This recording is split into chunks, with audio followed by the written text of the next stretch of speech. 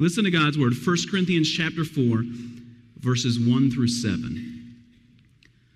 So then, men ought to regard us as servants of Christ, and as those entrusted with the secret things of God. Now it is required that those who have been given a trust must prove faithful. I care very little if I am judged by you or by any human court. Indeed, I do not even judge myself. My conscience is clear, but that does not make me innocent. It is the Lord who judges me. Therefore, judge nothing before the appointed time. Wait till the Lord comes. He will bring to light what is hidden in darkness and will expose the motives of men's hearts. At that time, each will receive praise from God.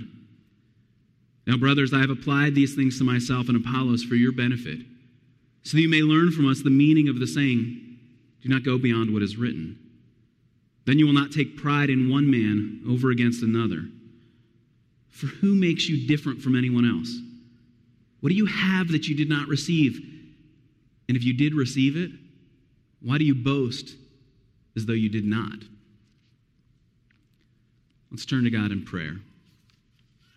Father in heaven, we do thank you for the challenge of your word. Lord, we thank you for the hope of Christ. Pray that you would expose our sin, that you would point us to our Savior, and that you would comfort us in the gospel. Lord, we pray in the name of Jesus. Amen. Sadly, it was a fairly common experience for the Apostle Paul to be dragged by an angry mob to judgment. On one of those occasions, he was brought by the religious leaders of the city, taken into court, dragged before a judge, and the complaint against him was that he was persuading people to change their religious beliefs. He was bringing discord to the city. Now, the apostle stood ready to make his defense, a defense he'd had to make both in private homes, in public settings, and now in the legal courtroom. But on this occasion, the apostle never had to speak. It's recounted for us in Acts 18. The judge actually recognizes the foolishness of what's taking place. He tells the religious murmurers, if you had a real complaint about a serious crime, then I'd listen to you now. But your complaints, they're unreasonable. And so I dismiss the case. The Apostle Paul walked free, not under the judgment of religious leaders. And surely that memory of the apostles' 18 months of service in Corinth is in the minds of his readers when he says, I stand under no one's judgment. He means, yes, the individual judgment that they're bringing against him. He means their collective complaints and murmuring. But more than that, they have the experience of legal proceedings against him. Some of them probably at that time having been on the other side. Luke tells us in Acts 18 that the people are so angry at Sosthenes, the synagogue ruler who brought the charges, that they drag Sosthenes out and they beat Sosthenes. And then when the apostle begins his letter to the Corinthians, he says that it's a letter written by Paul and Sosthenes. Likely the same man who was previously on the other side of the court case, but has now come to faith in Christ and serves with Paul in the gospel. And so Paul is telling the Corinthians, in your arrogance, in your pride, you expect to stand in judgment over me. But I won't let you judge me. I won't let anyone judge me except God. And for Paul, it's getting at the conflict in the church, but deeper than that, we see that Paul is exposing the motives of our own hearts. Because you and I are quick to worry about the judgments of others. Perhaps not at the dramatic level of being dragged into a courtroom, but at the personal level, where we wonder, what do others think of me? How will she respond if I do this? What are the consequences of this action? And so looking at this passage this morning, I want us to think about judgment. First, the judgment that we need not endure. Second, a judgment we cannot endure. And finally, the judgment that we actually are desperate for. First, the Apostle Paul is telling us that there's a judgment we need not endure. Look at verse 3. Paul says this, I care very little if I am judged by you or by any human court. Indeed, I do not even judge myself. Now, how many of us could honestly say that? I care very little if I am judged by you. Sadly, for many of us, we would have to flip that sentence completely around. I worry my whole life about what you think about me, is the way we would respond. I mean, think of those moments when you've just wilted in fear over what someone else thinks. Think of those aha moments you have late at night when you think, oh, if only I had thought of this earlier today. Or those sleepless moments when you just roll over and over again what other people think of you. See, very few of us can say what the Apostle Paul says in verse 3. I care very little if I'm judged by you. Because we do care. We desperately care what other people think about us. Now, there are a couple of ways, though, that you could actually make the statement that the apostle makes. The person who doesn't care about anyone else, well, that person just treats other people like dirt. I don't care what you think of me, and so I'm going to treat you like dirt. I mean, it's the sort of Steve Jobs approach to life, the founder of Apple Computers, who was notorious for getting his own way, yelling at employees. So you can go through life and say, I don't care what you think, and then trample on people. But that's not what Paul is saying. Because actually, that's pretty easy to do. To dismiss what other people think. I mean, even if at our core we still really care, we're quick to dismiss it and then just trample over that person. The yeah, but mentality we have. Well, he thinks this of me. Yeah, but I know this about him. Where we bring other people down so that their opinions don't matter of us. I mean, see, Paul is pointing out to us that the easy thing for us to do in our pride, I mean, this is where we'll end this morning, verse 7, that why are you boasting? It's easier for us to exalt ourselves and to bring other people down. That's how we kind of keep the scales in balance. We think highly of ourselves and we dismiss other people. And so that's one way that you could get by and say verse 3, care very little if I'm judged by you, because I just don't care about you. And so I'm going to trample over you. But that's not what Paul is saying. I mean, Paul has called the Christians here brothers, sisters. He describes himself as their spiritual father. And so he cares for them. He longs for them. And he says, he treats them with kindness. But he says, I care very little if I'm judged by you. And so how do we do that? How do we love others without making their opinions, their response of us, the most important thing? Well, Paul is making clear in this passage that it's not our responsibility to bring final judgment on other people. Verse 5 tells us, therefore judge nothing before the appointed time. Wait until the Lord comes. He will bring to light what is hidden in darkness and will expose the motives of men's hearts. I mean, Paul is echoing the teaching of Jesus from his Sermon on the Mount when Jesus tells his followers, his listeners, do not judge or you too will be judged. He tells them, how can you say to your brother, let me take the speck out of your own eye, when all the time there's a plank in your own eye? How can you point your finger at another person's small problem without dealing with your own huge problems? Now, we have to be careful here, though. This doesn't mean that Paul is willing to say, well, whatever, do whatever, live however. Because actually, if you just flip a page to chapter 5, Paul is going to say that guy needs to be kicked out of the church. And so he's willing to judge when appropriate, when the motives of someone's heart have been exposed through the process of the church confronting sin. And So Paul's saying, don't judge others. Judge nothing before its appointed time. He's echoing the same thing Jesus is saying. Yes, you're called on to make decisions, to judge behaviors as moral or immoral, right or wrong, because there's no way to walk through life without making those kinds of decisions. But he says you need to be careful about your own conscience. And so this then is where if you've come in here today and you think, yeah, but this feels like the problem to me with Christians. Arrogant Christians who exalt themselves and spend all of their time kind of pointing fingers at other people. Look how terrible you are. Confess your sin, pointing fingers at the culture and saying, everything's falling apart. And there are times that we as a church need to come alongside one another and confront each other with sin. There are times that we need to be able to take a stand and speak in the cultural moment about the truth of God's word.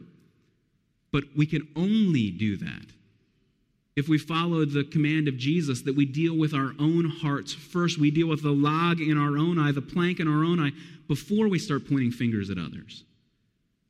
Now, that doesn't mean you have to scrub your life free of sin. It just means when you go to point out the speck in another brother's eye, you go with the expectation he might point out the really obvious sin in your life. He'll point out the plank in your life. But what Paul is telling us is that we need not endure the judgment of others. We need not worry about their opinions of us. Those should not be of highest priority. Paul's shown us a judgment we need not endure, but he goes deeper, exposing to us a judgment we cannot endure. Paul says that he doesn't put himself under the judgment of the Corinthians, the Corinthian church, or any human court. He says, it's because it's the Lord who judges me. That's what he says in verse 4. He describes the coming of the Lord in verse 5, that Jesus Christ will come and expose the sinfulness of our own hearts.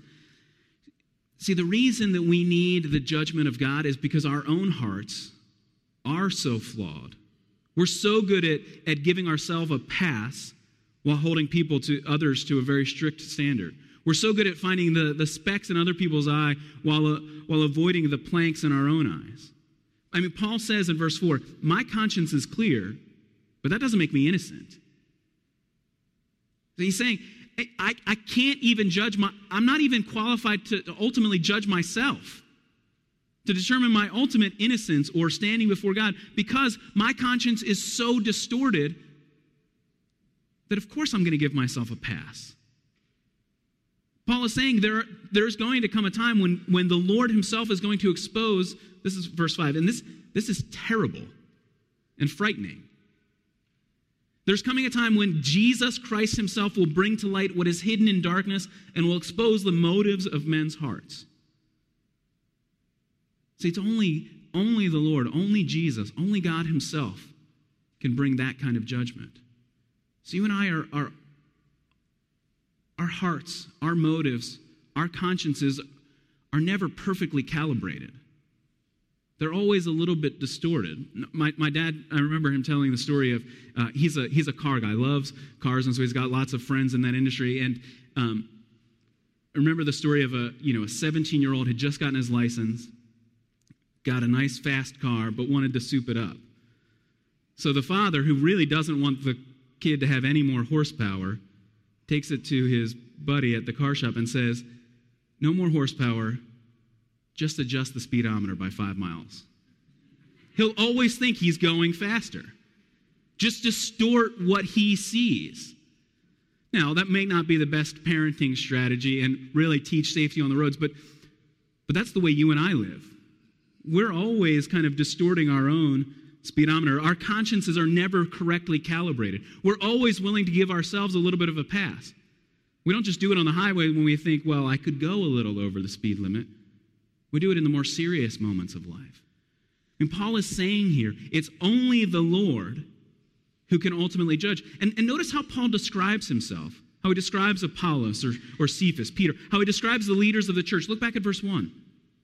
He says, men ought to regard us, the leaders of the church, you ought to regard us as servants of Christ. and those entrusted with the secret things of God. Verse 2 tells us, now it's required that those who have been given a trust must prove faithful. See, Paul is using the language of a steward, of a household manager, who has no money or power or authority except the master's money, power, and authority. And so, it really doesn't matter what you think of me, because you're not my master. The Lord is the master. Paul is saying that we are servants of Christ. Christians, we are servants who follow after God. And so we're required to give an answer. Paul calls us to be faithful. That if you have been entrusted with a responsibility, you must prove yourself faithful. But not faithful by your own standards, not faithful by the standards of others, faithful by the master's standard. Because his is the only right standard. And so Paul can say to the Corinthians, I care very little if I'm judged by you. Because honestly, there's a bigger judgment. The serious judgment of God, my master. The one who will bring to light the motives of my heart. And so Paul in verse 6 then says, Now brothers, he's talking to the church, brothers and sisters in Christ, I've applied these things, the truth about God's judgment, to myself and to Apollos. You've held us up as pillars in the church, as leaders in the church. And so I'm applying these truths to us so that you'll see that if we can't get past this, if our own consciences aren't pure before God, then you'll understand that you need this judgment as well. And so he says in verse 6, I've applied these things to myself and Apollos for your benefit, so that you may learn from us the meaning of the saying, do not go beyond what is written. Then you will not take pride in one man over against another. Now, your Bible translations might put that saying in quotations, do not go beyond what is written. And the difficulty here is it's like listening to one side of a telephone conversation. We're only hearing Paul's side of the conversation. We don't hear the Corinthian side of the phone conversation. So we're admittedly not sure if this is some kind of Corinthian proverbial saying that everybody in town knew, or if Paul is making sort of a broad, general statement about the Scriptures. But the point in either case is clear, that neither Paul nor Apollos can step out from under judgment. That when he says, don't go beyond what is written, I can't change the rules. I can't change the commands. I am bound by God's instructions in this and in every matter. And so for you to exalt me or for you to exalt Apollos, for you to even take pride or pit us against each other is to misunderstand the real judge. God is the real judge. But see, this is a judgment you and I cannot endure. When every motive of your heart is exposed, see, because you already know some of the places where others think highly of you and they shouldn't, where you've been able to keep hidden sin in your life. The apostle is saying, Jesus Christ will bring to light what is hidden in darkness. But see, worse than that, there are parts of your life that you are blind to. And going back to Jesus' image of the plank in your own eye, you can walk blindly through life, unaware of your own sinful motives, unaware of the ways in which you're snatching power or glory or praise, the ways in which you live for the praise of others. And so Paul is telling us, wait until the Lord comes. He will bring to light what is hidden in darkness. This is a judgment we cannot endure. But thankfully for us, there is a judgment that we're desperate for. We notice the way in which Paul ends that warning of judgment in verse 5. That Jesus is going to expose the motives of men's hearts, and he says, at that time, each will receive his praise from God. So if you have confessed your sins, then you will receive God's welcome. You will receive God's commendation of all that you've done in his name and for his purposes. But more than that, look at the questions that Paul asks in verse 7. Questions which really force us to think about the gift that God has given to us. Paul in verse 7 asks, for who makes you different from anyone else? I mean, in one sense, this is a really harsh, ironic kind of question. It's as if Paul is saying to us, who in the world do you think you are? Who do you think you are to stand in judgment of me? Who do you think you are to stand in judgment of others? Who do you think you are to stand in the face of God's judgment? And so it's a corrective to us, these questions. Who makes you different from anyone else? Paul here is challenging our pride, our high view of ourselves, our low view of others when he asks, what do you have that you did not receive? Stop and think about it spiritually. What do you have that was not given to you as a gift? And if you did receive it, why do you boast as if you did not? Paul's saying there is no room for pride. There is no room for boasting because everything you have was given to you as a gift. You don't deserve any of it. And so now to stand in front of the church, to stand in front of others, to stand in judgment of them as if you earned this is foolishness. Who do you think you are? And yet, these are also words of grace. Words of grace because it's the gospel of grace. This is the economy of grace. Everything you have has been given to you. It's been given to you. Given to you by Jesus. The judgment of God is a judgment we cannot endure. But Jesus was judged in our place. The letter to the Hebrews later in the New Testament makes clear the coming judgment for us. In Hebrews 9, these are the last verses of Hebrews chapter 9, verses 27 and 28. We're told that each one of us will face judgment, just as man is destined to die once and after that to face judgment. It's the same ominous warning the Apostle Paul is giving us in our chapter. Jesus is coming to expose your sin. You will be judged. But then listen to the way the story of grace continues. Just as man is destined to die once and after that to face judgment, so Christ was sacrificed once to take away the sins of many people. And he will appear a second time, not to bear sin, but to bring salvation to those who are waiting for him. And do you hear the story of grace? There's a judgment you cannot endure, but Jesus endured it for you. Jesus Christ came to die in your place once for all to pay for your sins. The sins you knowingly confess, the sins that you don't even know you need to confess. Jesus died bearing the judgment of God, a judgment you could not endure. So that you now receive a judgment that you're longing for. Because when you hear the words that Jesus is coming again, those need not frighten you. Because Jesus is coming, we're told, to bring salvation to those who are waiting for him.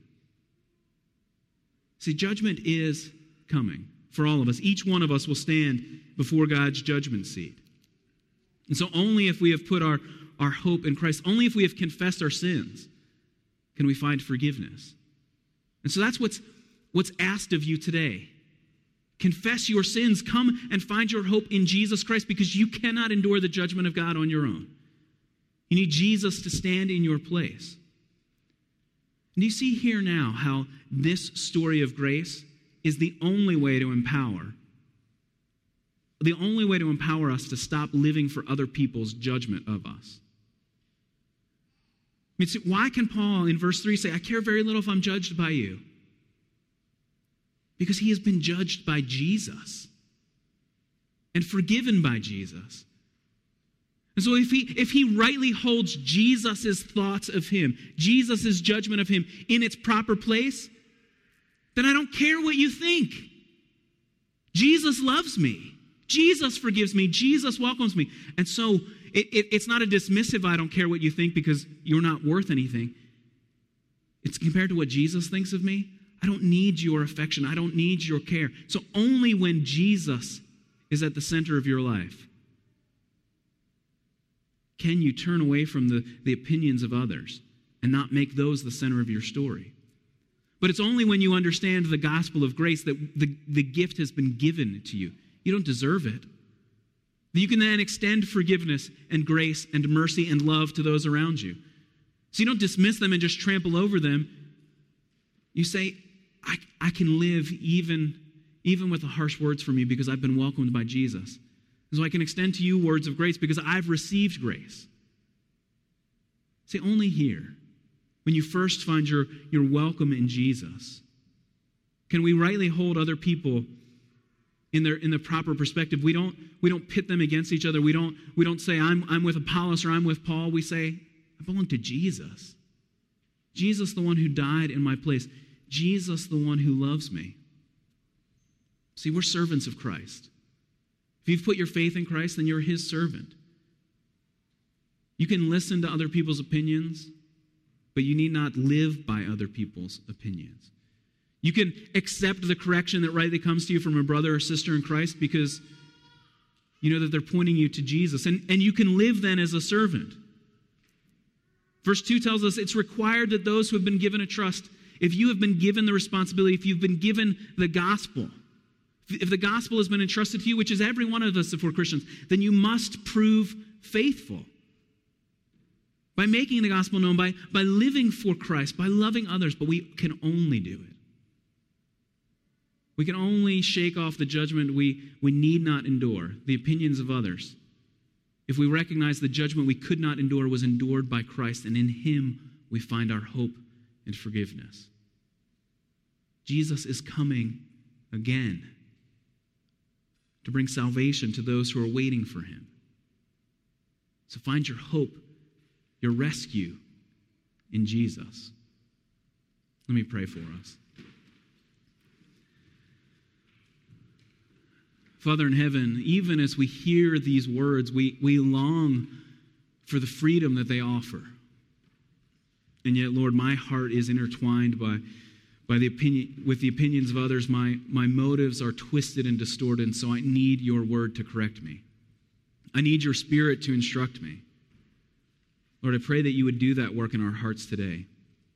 Lord, places where we have longed for the acceptance of others, Lord, that we would come and find acceptance in Jesus. Places where we have worried about what others think of us, Lord, that we would remember that we are welcomed by you. Lord, places in which you have put us where it's difficult to love those that speak harshly to us. Lord, give us confidence in your grace. Lord, we thank you that you've entrusted this gift to us, this gift of mercy and love, this gift of the gospel to us as a church. Lord, let us make the gospel known. So we encourage one another, as we correct one another, as we strengthen one another, so we proclaim the good news. Lord, we thank you for the gift we've received. We thank you for Jesus who took our judgment. So we come praying in Jesus' name. Amen.